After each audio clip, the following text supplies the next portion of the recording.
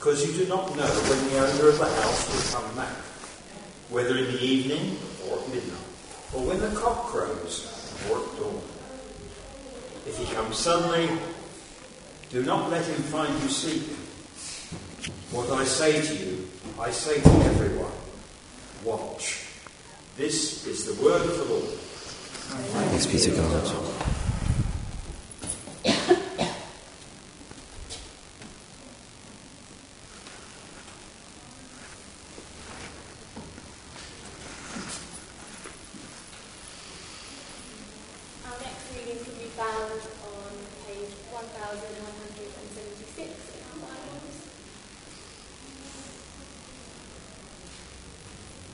Children, obey your parents in the Lord, for that is right. Honour your father and mother, which is the first commandment with a promise, so that it may go well with you and that you may enjoy long life on the earth. Fathers, do not exasperate your children. Instead, bring them up in the training and instruction of the Lord. Slaves, obey your earthly masters with respect and fear, and with sincerity of heart, just as you would obey Christ.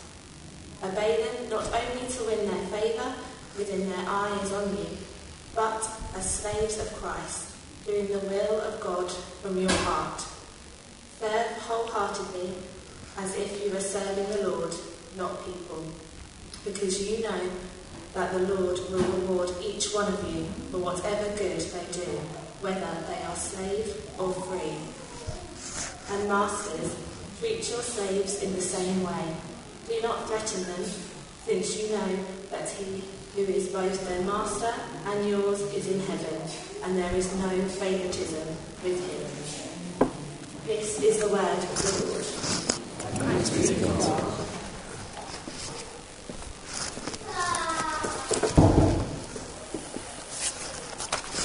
Good morning, everyone. Can you hear me? No? Any better? Hang on, let's try that. There we go. Okay. Good. Well, welcome from me. My name's George. I'm occasionally working here at St Nick's. And this morning we're looking at our next little passage in Ephesians. So if you could turn to our second reading in Ephesians 6. And before we do look at that together, let me pray.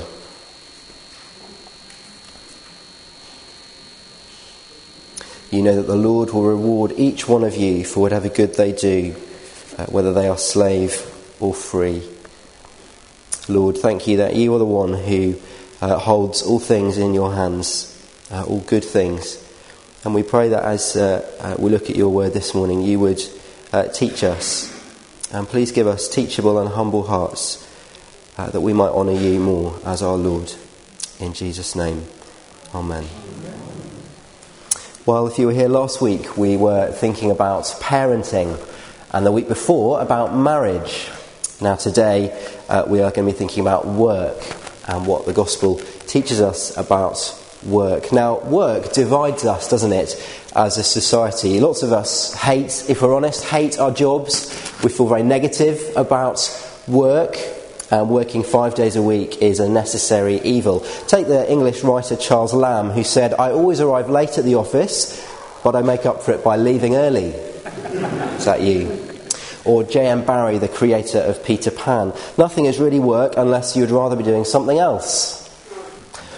Well, some of us hate work, but others of us, probably maybe more of us, love our jobs. Perhaps we're even driven by our jobs. And we love to work hard. Perhaps we're climbing the ladder of our career and aiming for the next promotion or pay rise.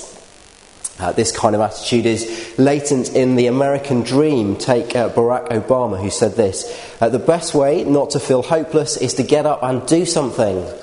Don't wait for good things to happen to you. If you go out and make some good things happen, you'll fill the world with hope, and you'll fill yourself with hope." Or another American, Ralph Emerson: "Without ambition, one starts nothing. Without work, one finishes nothing. The prize will not be sent to you, you have to win it." I wonder which of those two extremes represents you and your attitude. Because there is a spectrum, isn't there, of work. On the one hand, you could say some of us work to live.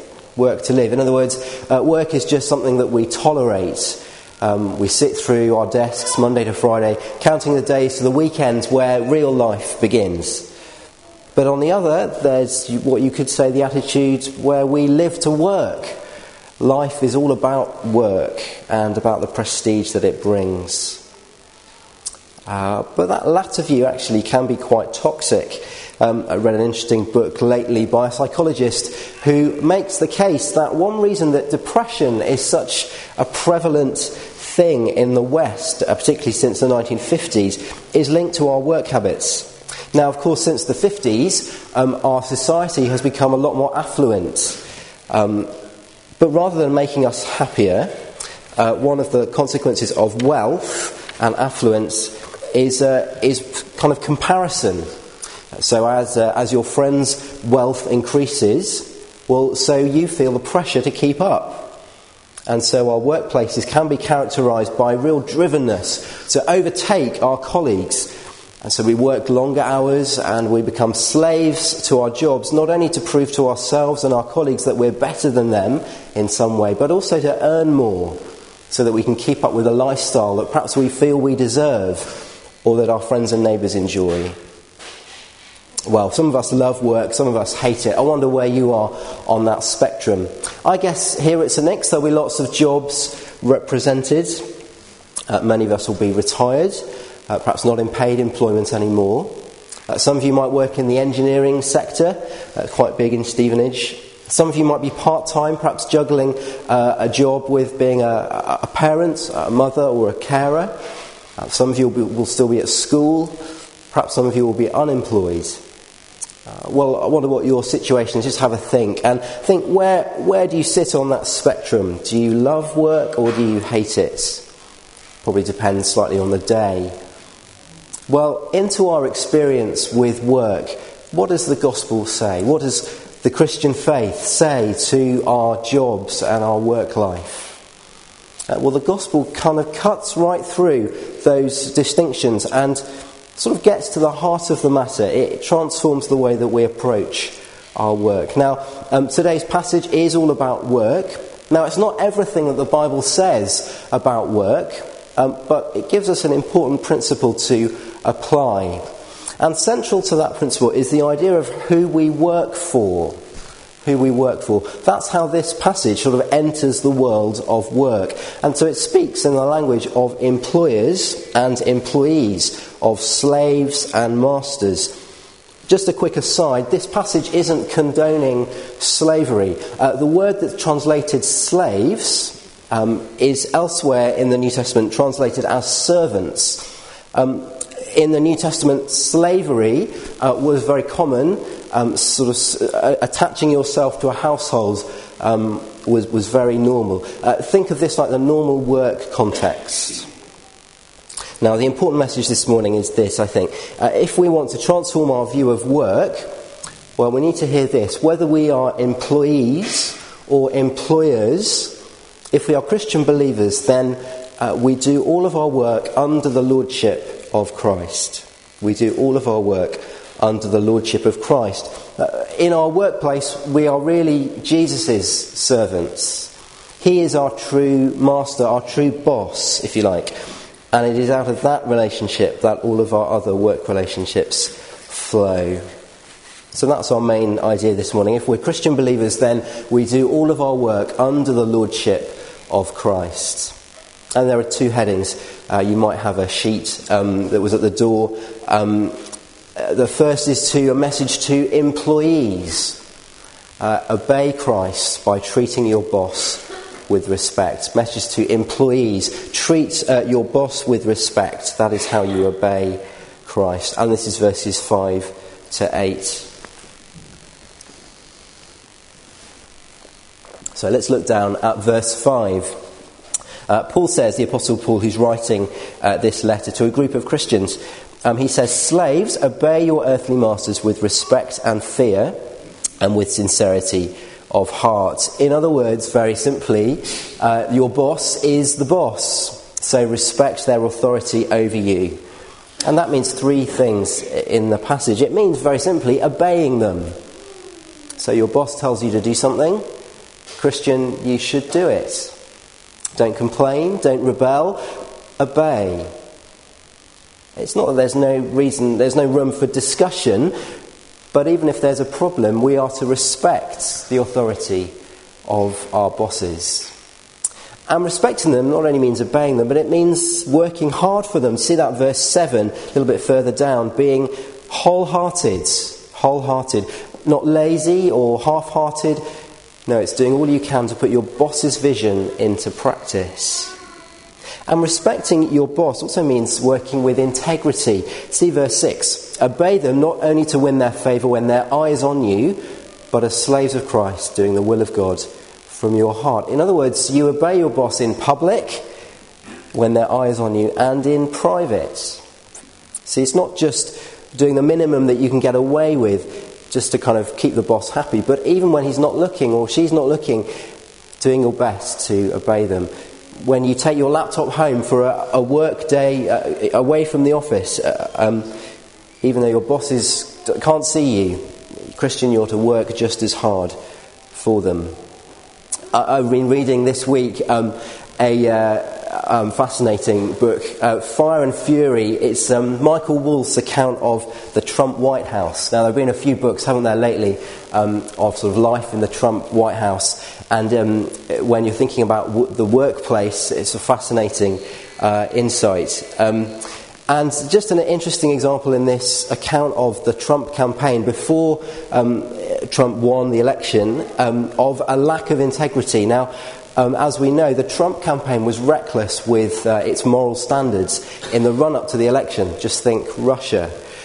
But it's quite interesting. In part, that was because they didn't, if this book is to be believed, it's in part because they didn't think they would win. They thought they could get away with it.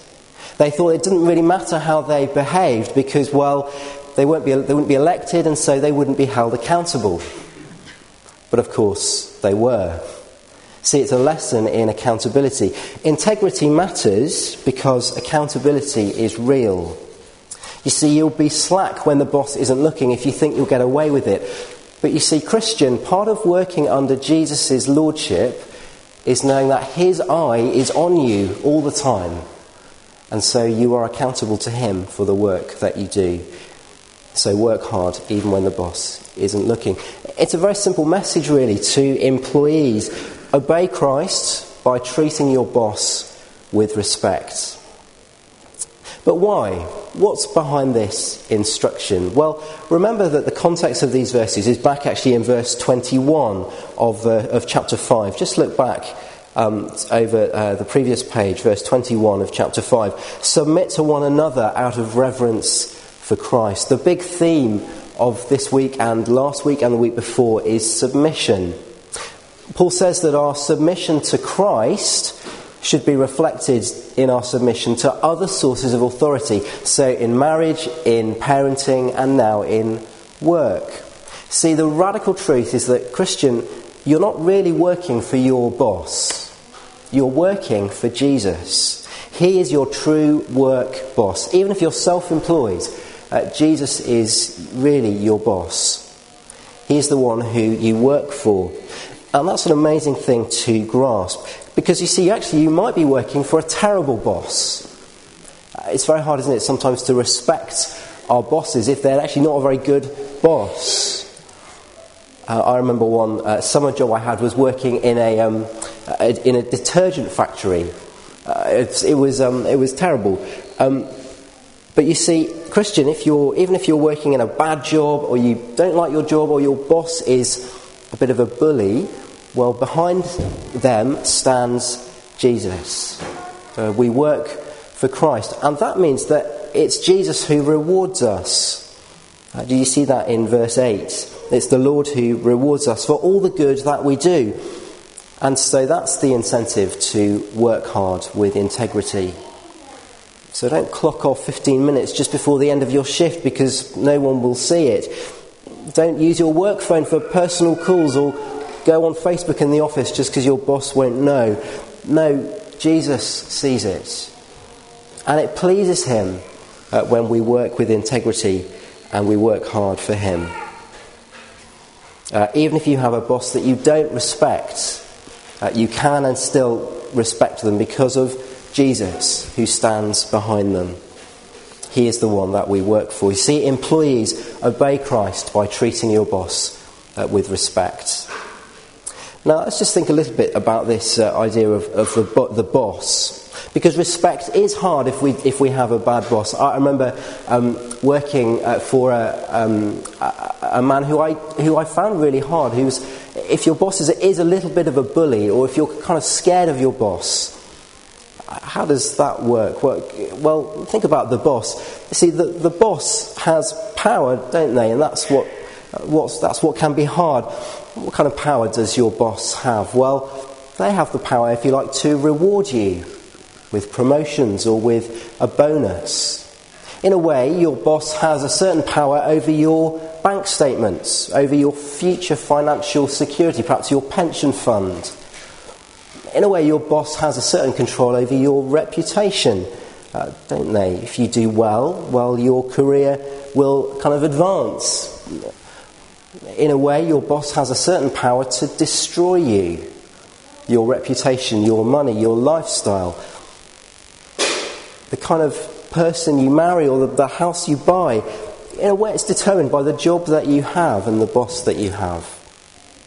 Well, think then about Jesus and his kind of lordship and mastery. Just look back in Ephesians to chapter 1 and verse 22, right at the beginning of the letter. Chapter 1 verse 22, and just see what kind of boss Jesus is, what kind of master Jesus is. Verse 21 and it's verse 22 of chapter 1. You see, God places all things under Jesus' feet and appoints him head over everything. You see, Jesus is the one actually who has everything under his control. You see, Jesus truly has the power to reward you because he holds all the world's riches in his hands. Christ truly has the power over your bank balance and future financial security. He has the power over your reputation because what he says goes. And therefore Christ, in a way, if I can put it like this, has really the power to destroy you. But remember that in the gospel, you are safe. Because it's Jesus who has the rule of the world. If you're not a Christian here today, perhaps you're here for the Thanksgiving, it's great that you've come to church. Can I say that your greatest need this morning is to be mastered by Jesus Christ? Now, all of our lives are mastered by something. We all live for something, don't we? It might be work, it might be money, it might be family, it might just be we live for ourselves. But the problem with living for anything other than Jesus is that if we fail them, well, then they punish us. As anyone here who's ever been made redundant knows. And the problem with anything other than Jesus is that, well, they can't save us from our greatest enemy, which is death. But you see, Jesus is the only master who, if you fail him, will forgive you. And who is so powerful that even death is no match for him, and he will save your life forever. And if you're not a Christian, if you won't be mastered by Jesus, well, ultimately you will lose everything. See, Jesus must be our master. He is a much better master than anyone else. And so, Christian, if you are a Christian here, you are serving a good master who cares about you and your work. So, employees, obey Christ by treating your boss with respect. What about employers? Well, secondly, verse 9, employers, work under Christ by treating your workers with respect. Work under Christ by treating your workers with respect. And that's verse 9. Paul goes on to speak to the masters, the ones who rule the slaves. And he says, treat your slaves in the same way, that is, with respect. What does that mean? Two ideas. Firstly, Treat your workers without bullying. So Paul says, do not threaten those under you, because they, like you, belong to Christ. See, Christian boss, if you are a boss in some way at work, your witness as a Christian employer really matters. And you're not to bully those underneath you. You're not to abuse the power that you have.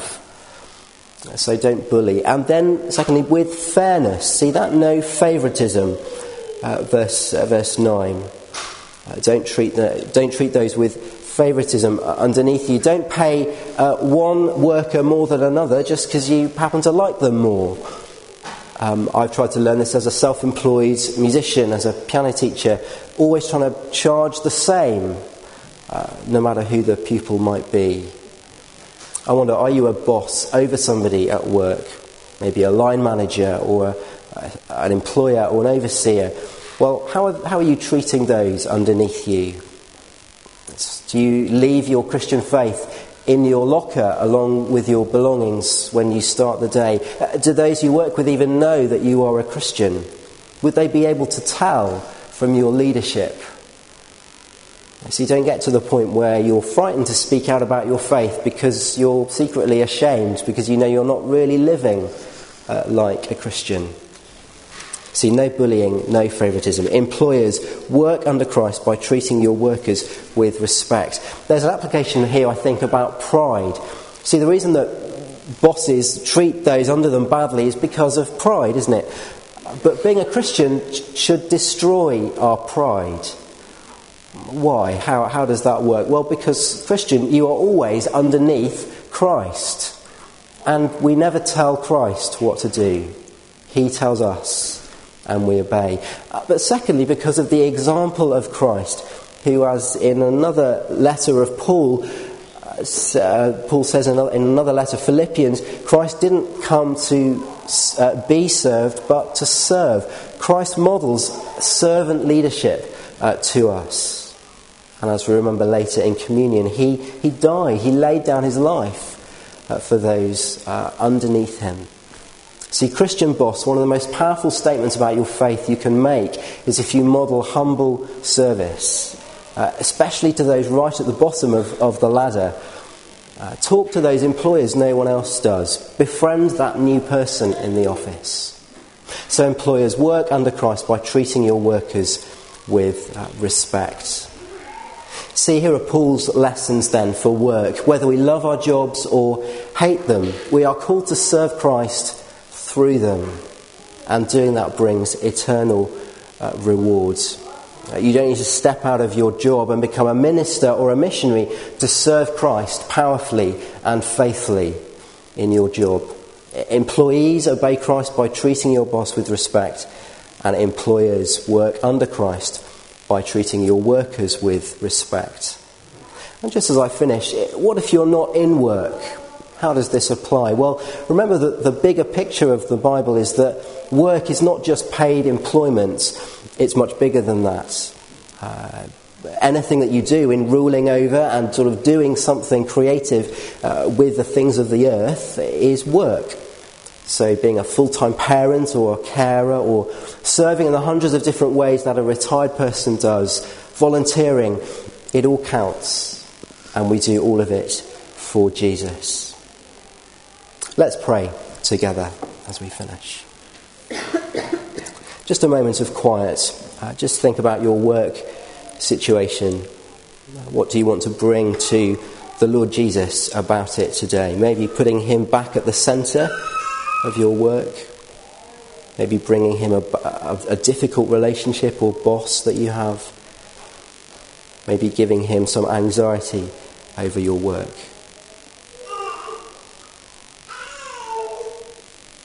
Lord Jesus says elsewhere, "Come to me, all ye who are weary and burdened, and I will give you rest." Lord Jesus, thank you that you are such a good boss, such a good master over us. Thank you that your lordship gives rest. And I pray that as we go out from today into our workplaces this week, that we might know more of what it is to serve you in our jobs. In Jesus' name, amen.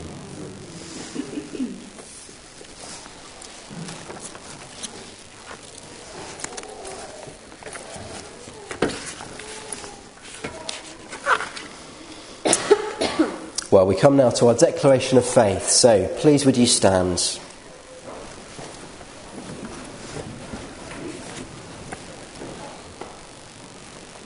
And it's there on page 7 in our books, right at the bottom of the page. And we say together, Christ died for our sins in accordance with the Scriptures. He was buried. He was raised to life on the third day in accordance with the Scriptures. Afterwards, he appeared to his followers and to all the apostles. This we have received, and this we believe. Amen. Would you kneel as we pray together?